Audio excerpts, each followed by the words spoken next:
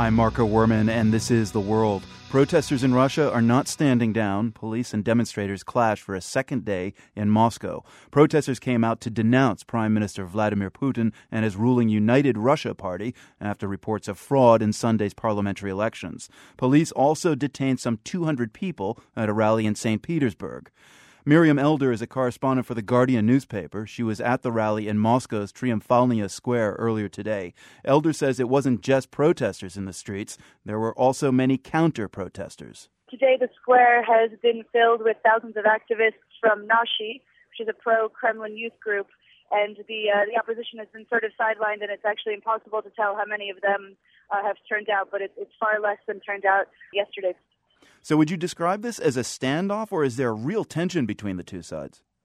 I wouldn't say it's a stand-up just because the opposition is so outnumbered. You know, Nashi was created several years ago after pro-democratic revolutions in Ukraine and Georgia precisely to counter any potential unrest in Russia as a whole. And so they've been here for over an hour just shouting and beating on drums and shouting Medvedev victory and Putin Russia, waving flags. So they've won today. So who exactly is out on the streets protesting Putin, and what would you describe the demographic as being? Employed, middle class? Definitely middle class. I talked to, a lawyer, to a financial analyst, to a man who owns his own business. And what I found most interesting is that these are people who didn't come to the protest yesterday. They just heard about it via social networks, Facebook, and the Russian version of Facebook, Vkontakte, and that's why they came out today. Miriam, we hear that blogger and activist Alexei Navalny was arrested and got 15 days in jail today. Tell us who he is and what the reaction to his arrest has been.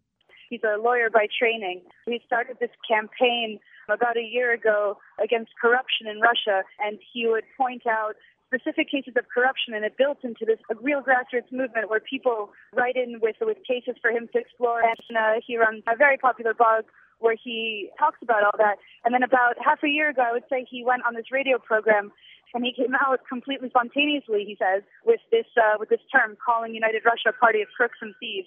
And all of a sudden, it's become a rallying cry for anybody who's against this government. Right. I'm just wondering, does this dissent extend outside of Moscow and St. Petersburg? No, this isn't like a countrywide protest movement that's sweeping the nation. As people at the protest, speakers at the protest said yesterday, this is a small step towards something that can potentially become bigger, but I think there is a recognition that this is not huge for Russia. Miriam, I'm just still confused. What's bringing these people out onto the streets now? I mean, it's not like a bread riot. What is the motivation right now? People are really angry, and the thing that kicked off these protests that we've seen the past couple of days are parliamentary elections that were held on Sunday. And the reports of falsifications and violations have just been, spreading through social networks like crazy because people have been videotaping and taking pictures of clear violations with their own cell phones. It's hard to deny the scale of falsification that happened.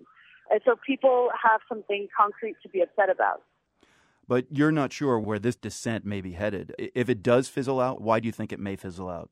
I think because of what we're seeing today is, the Kremlin has created these youth groups precisely to counter protests like this, first of all. So, today this protest was a failure for the opposition. And number two, it's just really cold. You're never going to have a Tahrir Square in December in Moscow. Miriam Elder, a correspondent for The Guardian newspaper in London, speaking with us from the streets of Moscow. Thanks so much, Miriam. Thank you.